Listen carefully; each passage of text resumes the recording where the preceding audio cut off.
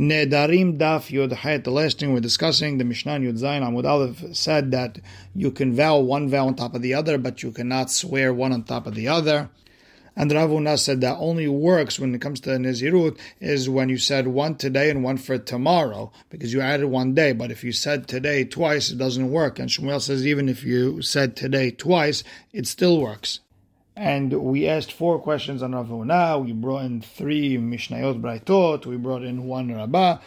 And Rav Huna keeps on finding a way out to prove his point. And with that, we're starting Yud Het Amud Aleph 4 lines in. And this time, Mativ Rav Hamnuna. Rav Hamnuna is asking a question to Rav Huna. It says, by Nazir, Ish o Isha ki yafli lindor neder Nazir lehazir mikan shenizirut hal ala nizirut. From that double language, we see that a vow can go on top of another vow. Why she'achol ve'alo dinu?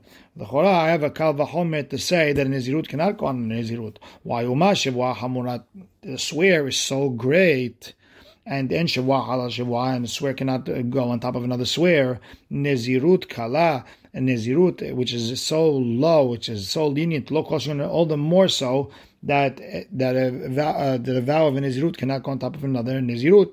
Talmud Lomar, that's why you need the pasuk to tell me Nazir la'azir, mikan shenizirut halal nizirut. To teach me that from here that a nizirut goes on top of a nizirut. So hechidami, what exactly are we talking about? Ilema, maybe if he said Amar harini nazir hayom harini nazir mahar, that he said that I'm a nazir today and I'm a nazir tomorrow. How do I even need a pasuk for that? Well, that's obvious that one nizirut goes on top of a nizirut because you're adding a day. You're adding something. Rather, what are you talking about? He said, I'm a nazir today 2 times. And v'katani nizirut hal nizirut. You have to say that nizirut has been put on top of another nizirut. And it's a problem on Rav Huna. The Gemara answers, lo. Maybe not. Maybe maybe again he accepted the 2 nezirut at once. He said, I accept upon myself 2 neziruts. And the chidush is that it doesn't mean you do 1 for 60 days. No, you do 1 for 30 days. You stop, you cut your hair, you give your korbanot, whatever you have to do, and then do it again for 30 days and again with the korbanot and the haircut. And the Gemara takes 1 step back. Okay, umay humra de shvuah mineder. So why is a shavua? Why is a swear stronger than a vow? Maybe you want to tell me because you could swear on something that is not a thing. It's not tangible, even on an action. Well, neder nami hamur, then vows also have a stringency. Sheken halal mitzvot kershut. You could even vow on top of a mitzvah, just like an optional thing. Ella, what's the humrah by a swear? Mishum nechtiv ba b'shvuah lo yenakeh. Because shvuah is just scary. Hashem says, I'm never going to forgive anyone who swears in vain. And the Gemara ends off, it concludes with no real refutation on Rav Huna. Next, we learned in the Mishnah, if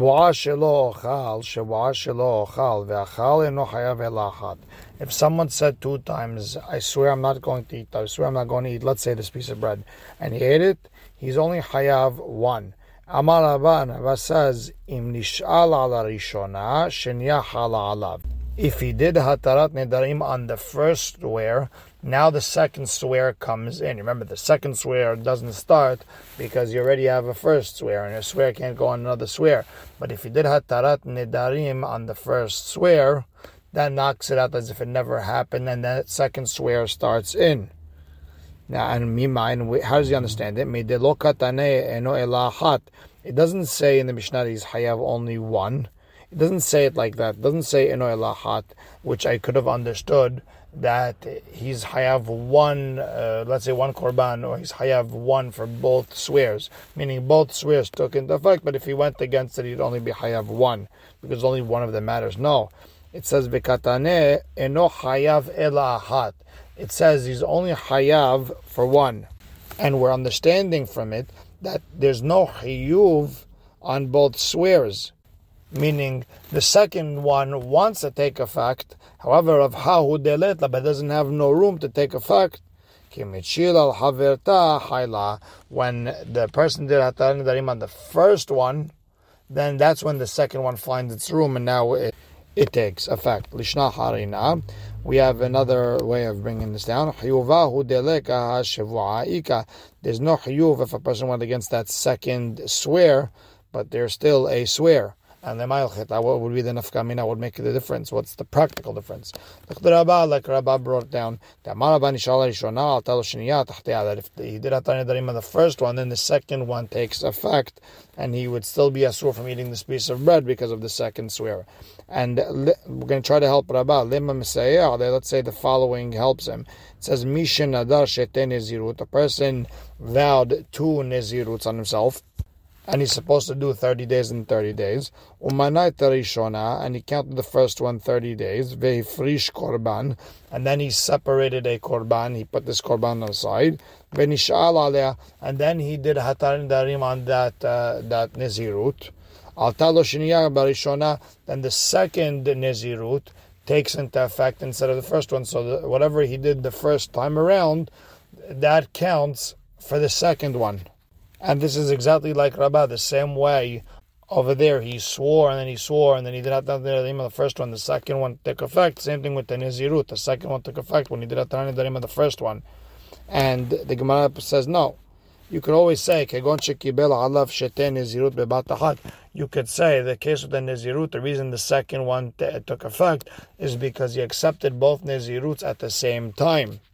And although he would have to do 30, give his korbanot in 30, but when he says, I'm hayav 2 nezirut, I'm accepting upon myself 2 neziruts, when he says it like that, and not I'm a nazir and I'm a nazir, he says I'm accepting both at the same time, what in essence happens is that automatically if the first one gets thrown out, the second one takes effect. But could be the halakha is different when it comes to Shevu'ah. Could be the halakha is not like Rabbah. Could be by a swear, since a swear cannot go on top of a swear. Therefore, if I threw the first one out, maybe the second one it doesn't take effect either. And we don't have clear proof for Rabbah from the 2 Nezirut. Next Mishnah. On the top of it, Amud Bet, we said, Stam nedarim lehamir uperusham lehakel.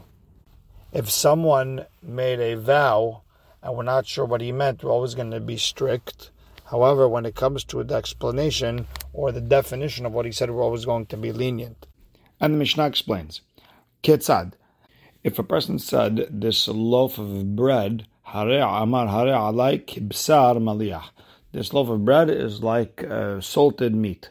Now, salted meat could mean salted meat that was given as korban in the Beit HaMikdash, or it could be like salted meat that they give to Avodah Zarah.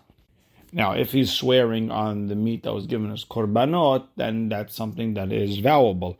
But if he's vowing on something that was given avodah zarah, that's something that is prohibited, and the vow doesn't start. And same idea, if he said keyain nesech, if he said like the wine that is poured on the mizbeach, that could be something that is okay, or it is something that's given avodah zarah, and that's something asur. They used to pour wine here and wine there. Im beshel shamayim nadar, if he said he vowed on something that has to do with the shamayim, with Hashem, then it's asur because that's something vowable. However, beshel avodat kochavim nadar, if he said something that was asur, avodah zarah, for example, then the whole thing is mutar because his vow is on something that is asur. And we said if you vow on something that is prohibited, it doesn't even count. Now, ve'im satam, if he didn't explain, so he just said kibsar maliyah, and he didn't explain avodah zarah, or he meant korbanot, he didn't understand. So we're going to be mahmir, we're going to be strict, and we're going to say it's asur. And there's few explanations to what exactly is going on here. Tosfot explains we're talking about a situation where he didn't have any specific kavanah when he made the vow. Rabbeinu Abrahami Nahar explained that we're talking about a situation where he didn't remember what exactly he was thinking of when he made the vow. And the Rosh explains the same way. And the Mishnah continues, Hare alai keherem. If someone said this loaf of bread is like a herem, herem could be either la kohanim or could be herem lebedek habayit, one or the other. Im keherem shal shamayim, if it's herem that goes to shamayim, when meaning it's bedek habayit, which means the upkeep of the Beit HaMikdash account, then it's asur. Why? Because that is something that is vowable. That is something that is asur, and you're allowed to vow towards it. And therefore, if you said this loaf of bread is herem to the bedek habayit, it's a problem. Ve'im keherem shel kohanim mutar. But if you said like herem of kohanim, then it's mutar. Why? Because when someone says something about herem of kohanim, then it's something that was already kadosh and already finished its use for kodesh, and now it goes to the kohanim, and at that point forward, it's completely mutar. It's like vowing on something that is hulin. Now, ve'im satam, and if he didn't specify, they mean bedek habayit, kohanim, then asur, we have to be mahmir. Same idea. Hare alai ke maaser. If he said this is maaser, now maaser can mean maaser of behema or maaser of grain. Im ke maaser behema nadar. If he vowed, specifying that it's going to be like the maaser of animals, and it's asur, because the maaser of behema is something that is vowable, and it becomes kodesh when you call it that. However, ve'im meshel goren, if you're talking about maaser of the grains, which is maaser rishon, then it's mutar. Why? Because maaser that is given to the Levi could use for whatever he wants. It becomes totally mutar now. It's not only something food that only the kohanim. It's not like teruma. It's maaser. It belongs to the Levi. Levi could sell it to whoever he wants. He could do whatever he wants with it. So it would be the equivalent of saying, I vow to have this bihulin. Ve'im satam, and if we're not sure what he meant, then we have to say asur, we have to be mahmir. And same idea, hare alai kitruma. If a person said this loaf of bread is like teruma, now we could say it could mean trumat alishka, which is mahatzit shekel money, or kitrumat goren, or it's the 1/50th that Israel has to give to the kohen. Im ketrumat alishka nadar, if a person vowed like trumat alishka the mahatzit shekel money, then it's asur, because that's something that is vowable.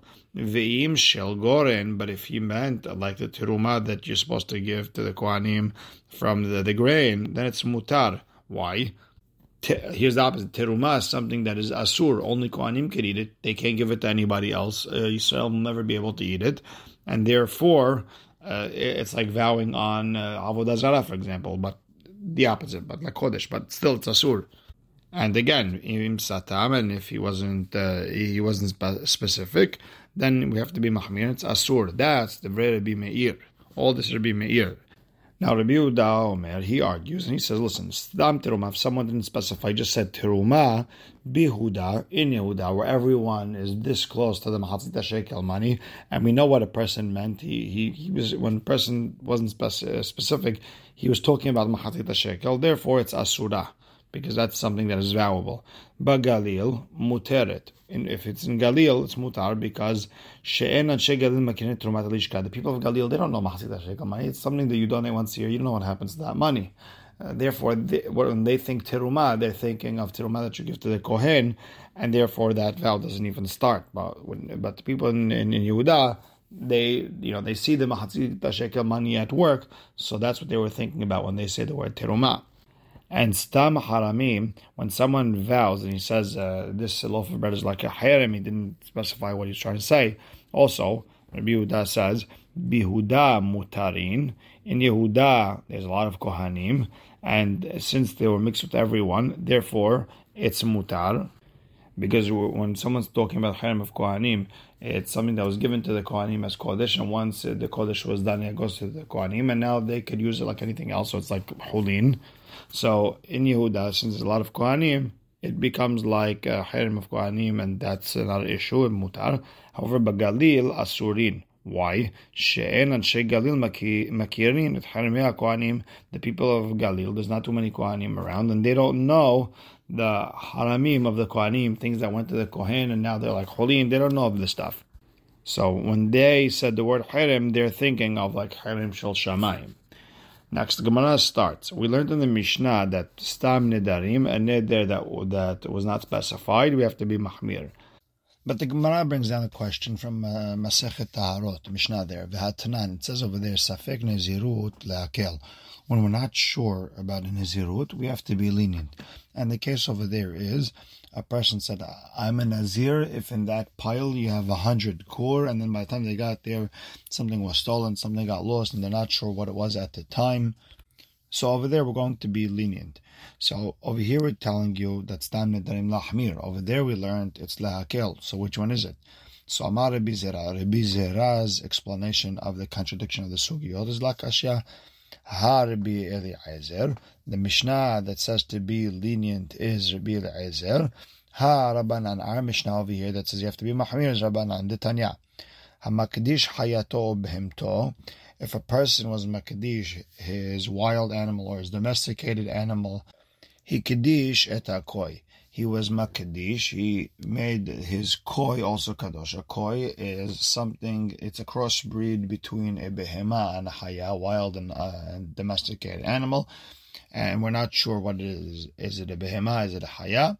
So, according to Tanakama, he was Makdish et koi also. Rabbi Eliezer Omer lo hikdish et koi. Rabbi Eliezer says that that koi, that crossbreed, is not kadosh, and the idea is that when he made his animals kadosh, according to Rabbanan, he was makdish his animals, and therefore the koi is part of his animals, and therefore you have to be mahmir and makdish the koi. Also, you have to treat it with kedusha. Rabbi Eliezer says you were makdish the behema, you were makdish the haya, but not the koi. Now, man de amar mamono ma'ayel sfeka, according to Rabbanan, who holds a person puts his assets in safek, like we just saw with the animal. He said wild, he said domesticated, and we said you have to add also the koi. Then if that's the case, then we have to also be mahmir and gufenami ma'ayel. Then a person's body he'll also put into safek. He'll have to be mahmir. So same thing if someone accepted upon himself in Nazirut, if we're not sure this pile has a core or not, then we have to be mahmir and say you are a Nazir. Uman de amar mamonolo ma'ayel sfeka. And according to Rabbi Eliezer, who said that if a person said domesticated animal, wild animal, he was not makdish this crossbreed koi, then if that's the case, if he doesn't put his assets into safek, then gufe nami, then his body also, when it comes to Nazirut, koshek and delo ma'ayel sfeka, all the more so he's not going to put it into safek. And therefore, according to Rabbi Eliezer, in the case where a person said, I am a Nazir, if this pile has a core and by the time they got there something was stolen and we're not sure, then according to him, he wouldn't put his body into Safek and the Nazirut would not stand. And we'll stop right here. Baruch Hashem la'olam, amen ve'amen.